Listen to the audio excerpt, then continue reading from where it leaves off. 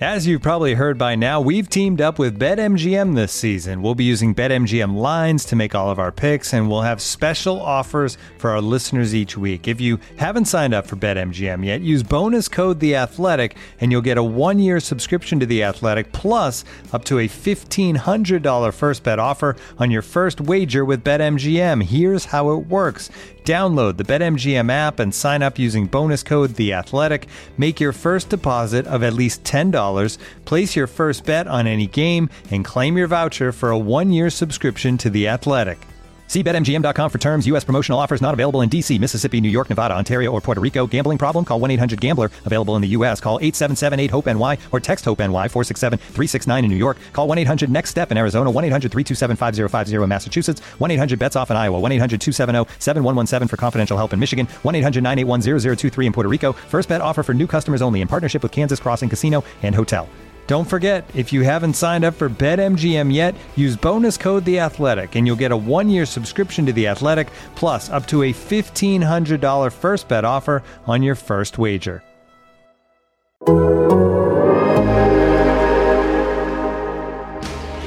High in the air, Brito back at the wall. Adios, Pelota! That's the type of manager that I'd like to be, which is the same every day. They know what they're going to get. They're going to get energy. They're going to get accountability. They're going to get structure, and they're going to get support. And I'm going to bring those things to the dugout in the clubhouse regularly. It takes hard work, and it takes humility, taking one step forward at a time, making one good baseball move after another. And I really feel like that's how we're going to get where we hope and intend to go. You're listening to Bags and Brisbee on Athletic Podcast Network.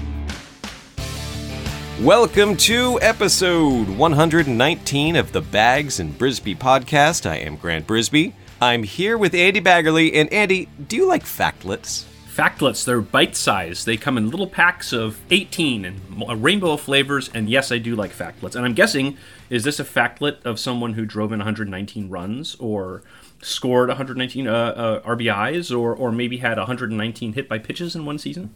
You are on the right track. This Factlet has to do with strikeouts. There have been 4 Giants dating back to the New York days who have had a season with exactly 119 strikeouts. You have Scott Gereltz in '89, Stu Miller in 1958, Jeff Tesreau in 1912, and Hooks Wiltz in 1909. But here's the Factlet part. Scott Gereltz, Stu Miller, Jeff Tesreau, the last 3 Giants to strike out exactly 119 a season, they all led their league in ERA. Oh, I thought you were going to say they were all bespectacled. I don't know. I don't know a darn thing about Jeff Tesreau, but that's the secret to leading the National League in ERA is to have exactly 119 strikeouts. Now, is that not a Factlet? I'm thinking, is there anybody in baseball who could do that, who could strike out 119 and win the... Kyle Hendricks might be the closest. Jake McGee could probably do it in like a 40-inning season. You can't not vote for him for Cy Young if he has 119 strikeouts in 40 innings. Yeah, boy, who has the lowest strikeout rate? I mean, what is like the slowest you could pitch, your lowest velocity and still be an effective pitcher, non-knuckleball version? That obviously has changed. If you don't throw 90 now, there's just you don't have a prayer. The lone holdover, I think, is Kyle Hendricks. Yeah. Hendricks is the one guy who might have, toward the bottom in strikeout rate and still give you a shot at the ERA title. So, and yeah, that's partially a function of the fact that he plays for a team that traditionally has been a fairly good defensive team. I mean, with Javi Baez in the middle of that Cubs infield. But, that's going to be kind of an interesting thing because this Giants staff, at least from a starting standpoint, Kevin Gausman maybe aside, probably won't be a huge strikeout staff. And yet, the defense has not been so good. So that could be kind of something to watch this season. It's a funny combination. I do think you're underrating Logan Webb's Cy Young season because, clearly he's going to win the Cy Young this year, and we're all clear on that. But you're right. It's a little bit more pitch to contact than other teams. It's still not as pitch to contact as like it would have been in 1988. I mean, there still are quite a few strikeouts. But, this is the Giants' rotation. They are not going to blow you away, but they do have a couple bat missers. I don't know. It's a fascinating mix. So I guess we should back up, and since our last podcast record, we do kind of know what the rotation is and in what order they'll pitch. It'll be Kevin Gausman on opening day, April 1, against the Marineros of Seattle, followed by Johnny Cueto, and then Logan Webb will open as the third starter, which I think there's a couple reasons for that. One is, to give him basically his plaudits for having a great spring. But also, I think they like DeSclafani's stuff against the Padres, who they'd face in the next series. And they may be shifting him over and giving Webb, they really want him to have a good start at the outset of the season, I think, because his confidence is going to be so important. So, not to say anything disrespectful about the Mariners, but I think if you had to pick a weaker lineup, you'd pick the Mariners over the Padres. So, I think part of that is getting him off to as good a start as possible. And part of it is moving him up in the rotation to reward him for just having an awesome, awesome spring. It really has been a transcendent spring for him. You couldn't have drawn it up better. It's easy to get too excited about a spring training performance, and then it takes like one bad start to shake you out of that fog, but Webb's was just that good. The changeup, like he came in to work on the changeup, to work on command. It worked. It all worked. Kirk Casale was blown away. He says, this guy has stuff. He's got Luis Castillo's changeup. This is going to play. And at the start of the spring, it was, well, is he going to be the fifth starter? Maybe not. They brought in competition. You have Alex Wood, you have Scott Kazmir, you have Aaron Sanchez. And it was clear about halfway through spring, no, he's in the rotation and he has a chance to stick there. Yeah, and, it did help that Aaron Sanchez did show a little more, I guess, endurance in his last couple outings, or at least he was trending in the right direction.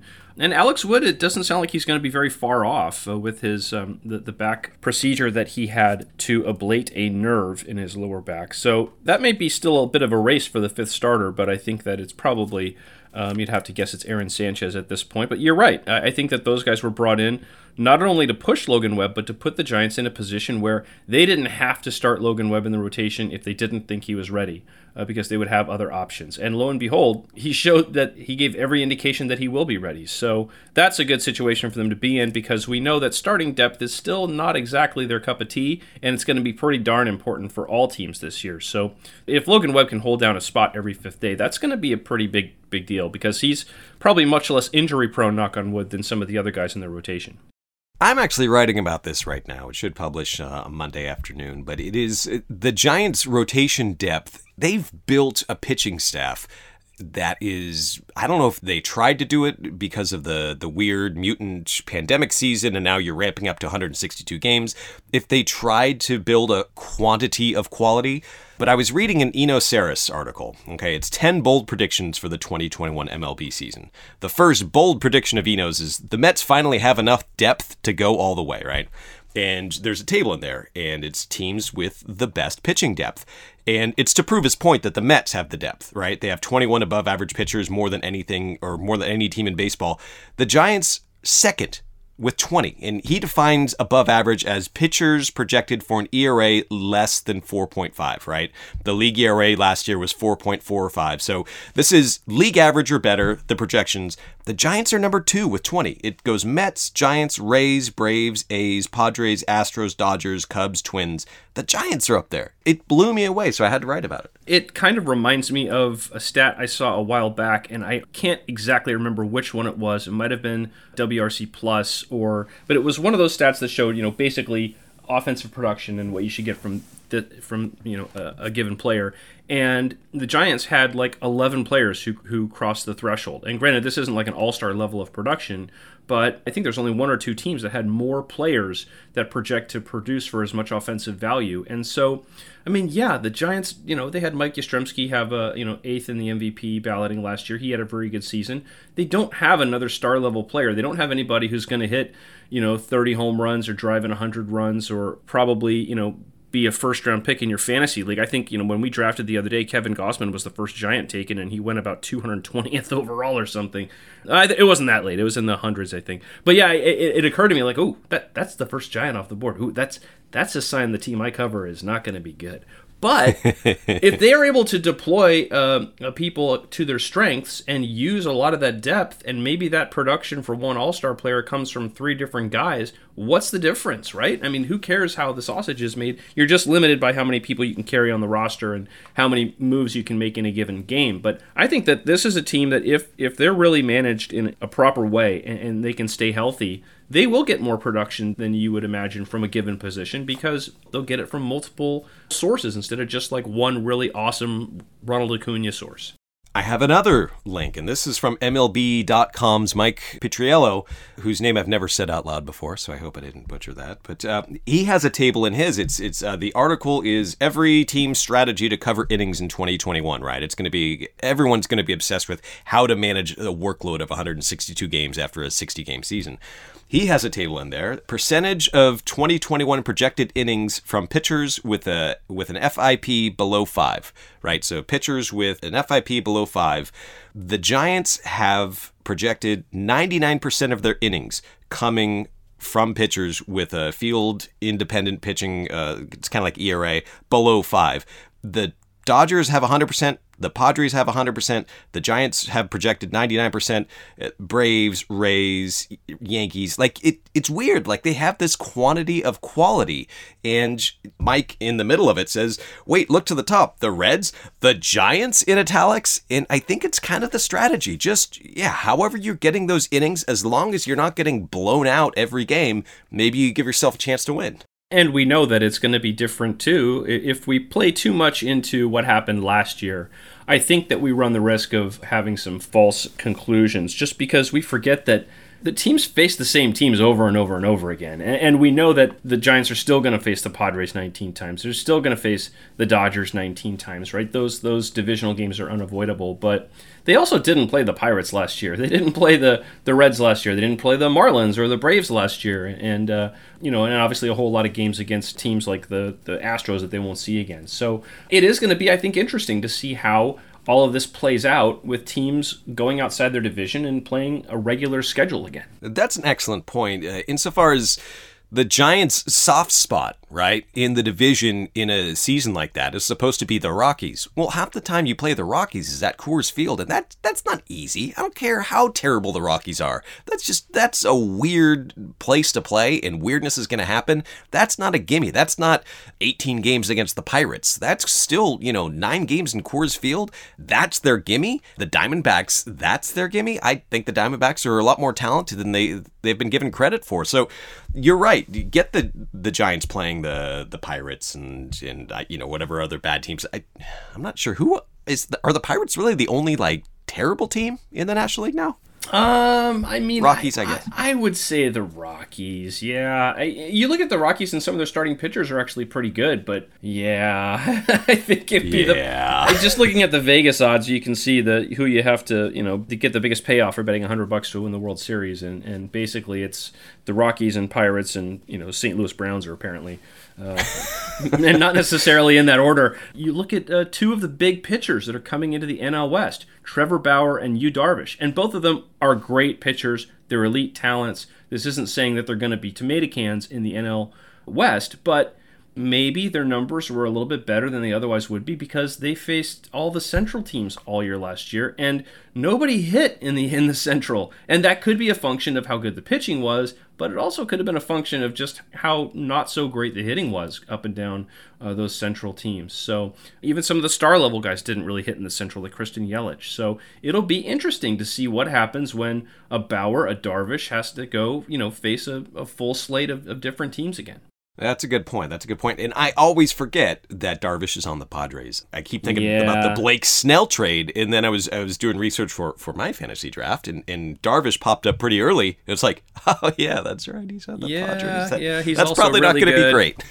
One of his press conferences earlier this year, somebody asked him after one of his first spring outings, I said, how many different pitches did you throw in your 2 innings? And he stopped, and he paused, and he kind of held his fingers out, and he was counting his fingers.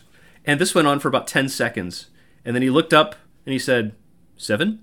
And I loved it. It was just great because he said it in this way that was so kind of cheeky but without being cheeky. I love the guy. He's just got a great personality. He'd be there's always those guys out there. You're like, oh, I'd love to cover that player someday. I'd love to cover Yu Darvish someday. He's got a real wry sense of humor, and it comes across sometimes on Twitter, but that's perfect. Yeah, 7 pitches. I don't know. He's throwing whoopsie doodles and cutters and reverse cutters. I mean, he is fun to watch unless he's doing that against your team and doing it well. And the Padres, I just look at the depth. I mean, you have Morejon is their 5th starter right now because Lamet is out.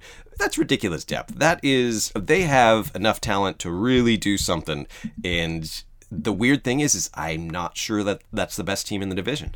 And Lamet is not going to be out for long. I think that he's probably only going to miss a turn or two in the rotation, potentially. I mean, he's already starting Cactus League games toward the end. So, yeah, that's a pretty nice guy you can plug in. Yeah, the Padres are ridiculous. You know, they've got Grisham, they've got Cronenworth, they've got Manny Machado, they've got, Hosmer's still nobody you sneeze at. He's a dangerous hitter. And they've got Will Myers, who kills the Giants anyway, no matter where you put him. So, I believe he even hit a homer off him already this spring. So, you know what, though? As tough of a challenge as those games are going to be, aren't they going to be fun? Wouldn't you rather tune in to see a Giants-Padres game than a Giants-Diamondbacks game? Of course you would. Yeah, 100%. And that's the thing. I mean, you always know the Giants are going to get up for the Dodgers games. And the Padres being good, I think, is, I don't know, maybe I'm getting soft or I'm becoming too writerly, but I'd like it when the other team is good. Maybe in the past I would have preferred 4 patsies in the division, but it's just a lot more entertaining to watch a team like this. And yeah, the Rockies, when they come to San Francisco, I don't want to watch that. I mean, bless their little hearts, but that's going to be really, really rough. I'm looking at their lineup right now. You have Trevor Story and Charlie Blackmon in the middle, but then you have like CJ Cron, Sam Hilliard, Josh Fuentes. I don't know. That doesn't seem like a team that can hit it in San Francisco. Yeah, well, you always have Raimel Tapia. You never know what he's going to do. And you never know if Dave Fleming is going to accidentally call him Raimel Tilapia on the broadcast. It's been known to happen. Oh, man. I intentionally avoided saying his name because I was sure I was going to botch it. So, yeah, no, perennial fantasy pick of mine because I always assume he's going to steal 30 bases and score 100 runs. Has not happened yet. I probably will draft him again because I am a fool. Yeah, I do that too. Last year I got sold on Jonathan VR, and then I would start him and gnash my teeth every time I would start him in the outfield and sit a better outfielder. So I decided not to do that this year. I went for incremental speed at all positions, and there's no overdrafting for any Adalberto Mondesi's for me this year. Looking for an assist with your credit card but can't get a hold of anyone? Luckily, with 24/7 US-based live customer service from Discover, everyone has the option to talk to a real person anytime, day or night. Yep, you heard that right. You can talk to a real human in customer service anytime. Sounds like a real game changer if you ask us. Make the right call and get the service you deserve with Discover. Limitations apply. See terms at discover.com/creditcard. Looking for an assist with your credit card, but can't get a hold of anyone? Luckily, with 24/7 US-based live customer service from Discover, everyone has the option to talk to a real person anytime, day or night. Yep, you heard that right. You can talk to a real human in customer service at any time. Sounds like a real game changer if you ask us. Make the right call and get the service you deserve with Discover. Limitations apply. See terms at discover.com/creditcard. And now, 2 pigeons bemoaning the fact you can stream DirecTV satellite-free. You see this? A family watching baseball on DirecTV with no satellite dish in sight. Let's heckle them. You call that changing the channel? Choke up on the remote, buddy. I hope getting all these games on DirecTV makes up for your mother not pre-chewing your sunflower seeds. DirecTV has the most MLB games. Visit DirecTV.com. Claim based on total games offered on national and regional sports networks with choice package or higher. Availability of RSNs varies by zip code and package. High-speed internet service required. Terms and restrictions apply. Let's take a look at this opening day lineup. The Giants are obviously going to platoon a lot. You're going to see Wilmer Flores and Evan Longoria and Austin Slater against left-handers, and you're going to see a different lineup against right-handers. But it's not going to impress anyone looking from outside the organization. It's not going to impress, like if you're going to a Mets fan and you're showing them, here's the 12 players the Giants are going to have to mix and match with, they're not going to be impressed. At the same time, there's not like a bad hitter in there, and that even extends to the backup catcher. Like the backup catcher is pretty okay, for a catcher especially. This is another area where the Giants have a quantity of quality. I just look at the first guy they've got leading off in their final game in Arizona, and it's Austin Slater. And like you said, you could go to a Mets fan and say, what do you know about Austin Slater? And they could say, well, I loved him on Saved by the Bell. They wouldn't know anything about Austin Slater. Nobody knows anything about Austin Slater, but he's a guy who at least was on a pace last year to be like a 30-30 player. I mean, he's aggressive. He's maybe asking him to play center field is obviously stretching things a little bit, but I think he won't hurt you in an outfield corner. He's a guy who's a heady player. He's learned the strike zone. And really, we saw those kind of plate appearances up and down the lineup, and even from guys that didn't really have that in their toolkit last year, like Mauricio Dubon. And they've got a lot of different people that could bat leadoff or bat in the 2-hole. And that's always a good thing because you want to be able to get traffic on the base paths. That's how you tax pitchers. That's how you create opportunities.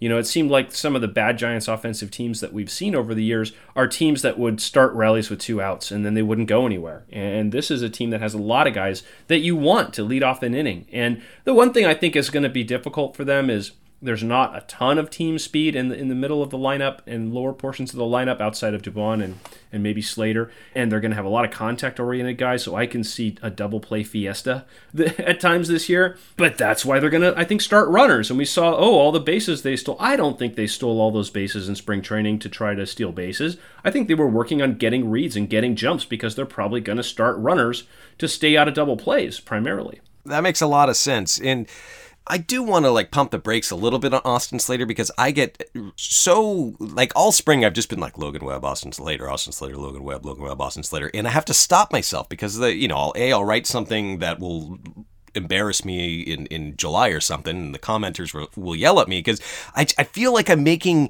too much of a deal about Austin Slater's spring, but I love the spring he's had. I love the swings he's taking. When he's hitting home runs, it's with this really short, controlled swing, and he pumped one out to center field that just, it impressed the heck out of me. It's just such a short, quick, controlled swing, and with his idea of the strike zone, I'm worried I'm making too much of it.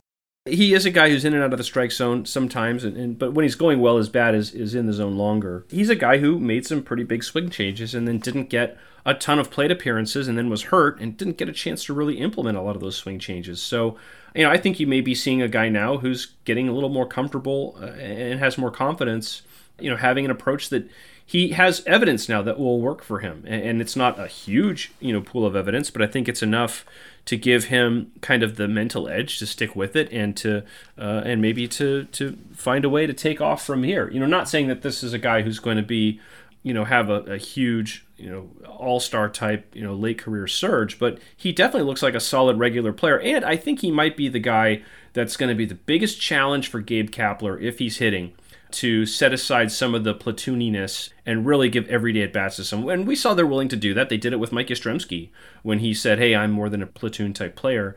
And I think given some of the at-bats we've seen against right-handers, especially from Slater over the spring, I could see that happening. Yeah, no, that's a good point. And one thing I always forget is that toward the end of 2019, Slater looked like he was going to be an everyday player. He came up on July 1st in 2019. In his first 48 games, he hit .281 with a .396 on-base percentage, a .529 slugging percentage. He had 5 home runs. He looked outstanding. And so you start September, and on September 1st, his OPS is .925, and you're thinking, finally, the Giants have an outfielder, someone they can trust, someone they've developed and turned into a starter. That September was one of the worst Septembers in history, and that's not hyperbole. He hit 128 in 48 at-bats, 128 with a 146 on-base percentage, 1 walk, 19 strikeouts. He was broken. He was just like a broken player, and it was easy to forget. He's just depth, and he had a month that was so bad it undid all of the goodwill he had built up until that point. Then last year he comes and he, like you said, he was on pace kind of for a 30-30 season in a 162 game season.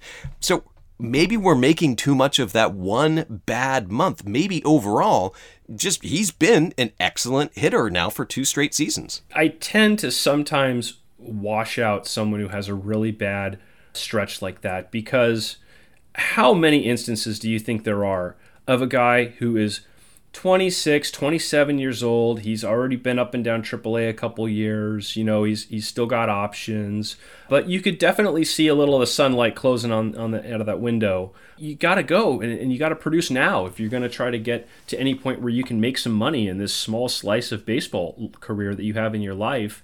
And that is going to mean that maybe you're not always telling the truth and you're going out there and you're playing hurt or you're trying to play through something, and sometimes it doesn't work out that way. I mean, who's to say that Austin Slater wasn't dealing with a shoulder that was just, grinding him down, that wasn't allowing him to get off his best swing at all? And part of being a good player is having that durability and being able to compete through, being nicked up. I think that's one thing we've always undersold the value of Brandon Crawford being able to do that. You don't know what was going on with him in that month. It could have been dealing with something mentally. It could have been dealing with something physically. It's just, I think you call it a small sample for a reason because, not only does the math not necessarily project out in any small sample, but you don't know what someone's dealing with that might be absolutely unique to that small sample. Austin Slater, in his career, he has 1,003 plate appearances in AAA. That is a lot. That's a lot. AAA plate appearances. And you don't want to go down. You don't want to go back there. Sacramento's a fine place, but boy, that is a lot of time in Sacramento. And his OPS in AAA, 922. Like, he's hit in AAA. He's hit in AAA. He's hit in the majors, except for that 1 month in September 2019. So when I see a spring like this, I just get a little excited. And you're right. It's going to be tricky to keep him in that platoon role if he just keeps hitting and hitting. And at that point, who are you pushing out of the lineup? Because you're not going to sit Dickerson against right-handers. You're definitely not going to sit Yastrzemski. I guess you can sit Dubon, but that would be weird on the defense. It's going to be strange to see how this plays out and to see how Kapler handles it. Well, I mean, we'll see what happens with Evan Longoria at third base. You could always, if he's not able to play third base or if he hits the injured list at some point, he's getting a little older. He had a great spring with the bat. I mean, but we obviously know they're only going to have a DH for that first series, and then like 6 or 7 more AL games. So yeah, you could have Dubon as someone who could slide in at third base if Longoria has to take some time off. The one thing that really limits Slater's options is that they aren't having him play anywhere on the infield dirt this year, which I think is probably partly a concession to try to keep him healthy, just to have him focus on one thing defensively. But you're right. I mean, you're not going to sit Mike Yastrzemski. He's your best offensive player. And you're not going to want to sit Alex Dickerson against right-handers, which is the, healthy part of a platoon, because he's a guy who can really redirect the baseball. When he gets hot, he's probably more capable than anybody of carrying a whole team when he gets hot. So, yeah, I think you're looking at opportunities in center if Slater can sort of prove himself there against right-handers potentially. And that would mean that, maybe Dubon is a guy who takes a seat a little more often because he's another right-handed matchup against a righty. Or maybe you can find another spot for him on the infield, to rest Crawford, to rest Longoria. Now, let me ask you a question. Are the only two platoon-free players, meaning the players who are just going to hit and be everyday players regardless, Mike Yastrzemski, Buster Posey, is that it? Or is Crawford sneak in there? Does Donovan Solano sneak in there? I mean, which players are going to be mixed and matched and which players are just going to be written in a lineup every day? Yeah, I think that there's probably going to be some sort of soft platoons at a lot of different spots. I mean, second base, who knows? They could play anybody there. You've got La Stella, you've got Dubon could play there, you've got Solano. But, I would say that sort of the harder platoons would be, I expect that Alex Dickerson won't start against lefties. I expect Brandon Belt, I think, will take more days off against lefties. Maybe not all of them, just those named Kershaw. And yeah, I could see Crawford taking more days off targeted toward lefties, but not necessarily sitting against all lefties. It's just sort of, working in his days off to where they make sense. And that's what we've seen Bruce Bochy do with Buster Posey for years, right? I mean, he would try to pick those, if it was a day game and then a night game before and you knew Buster would take one off, you'd probably have him start the game with the lefty. Or if Bumgarner was starting one of the games, he'd probably catch Bumgarner because Bumgarner would probably tromp into Bochy's office and say, why isn't Buster in there? Otherwise.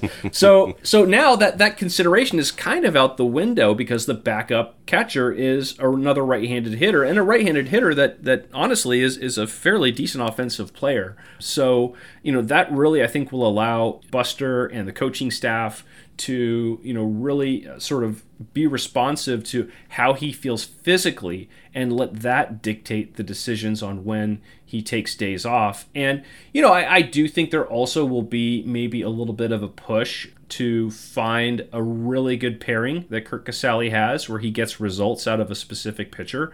And then, you have maybe him catch one guy semi-regularly because that just allows for a little more continuity which I think is probably more important than ever, given just how complicated the game has become, and everyone's wearing wrist guards and second sets of signs that everybody except Zach Greinke needs to know. And, it probably does make a little more sense for Casale to sort of have a regular pairing with somebody.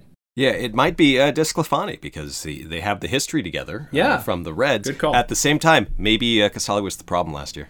That Curt Casale, no one looks at him, but he's the problem. All right, this has been episode 119 of the Bags and Brisbee podcast. That's a lot of podcasts. We've been doing this for a while now. 119. It's a plethora of podcasts. A plethora. All right. Well, thanks so much for listening, and we will be back shortly. This is when we start our 2 a week, isn't it? Yeah, you just said the plethora of podcasts. Now we're at a 2 a week podcast. So 2 a week? You get double dose of Bags and Brisbee. From this point double forward. Dose of Bags in Brisbee. But then on Wednesday, I start a new podcast with Hunter Pence. And so you get so much Brisbee in your ears if you want it. If you want Brisbee, oh gosh, you get it. So, wow, podcast. Do you need to say something else about this? I mean, you're doing a podcast with Hunter Pence. That's pretty ridiculously awesome. It's weird. It's really awesome and weird, and I don't know. The last 10 years have been a blur. I was like renting out apartments 10 years ago. Now I'm doing a podcast with Hunter Pence. I think it's impressive enough I'm doing a podcast with you, dang it. I grew up reading you. Not to make you sound older than me. I was going to say, let me mix my Metamucil. All right, this has been episode 119 of the Bags and Brisbee podcast. We will be back on Thursday. Thanks so much for listening.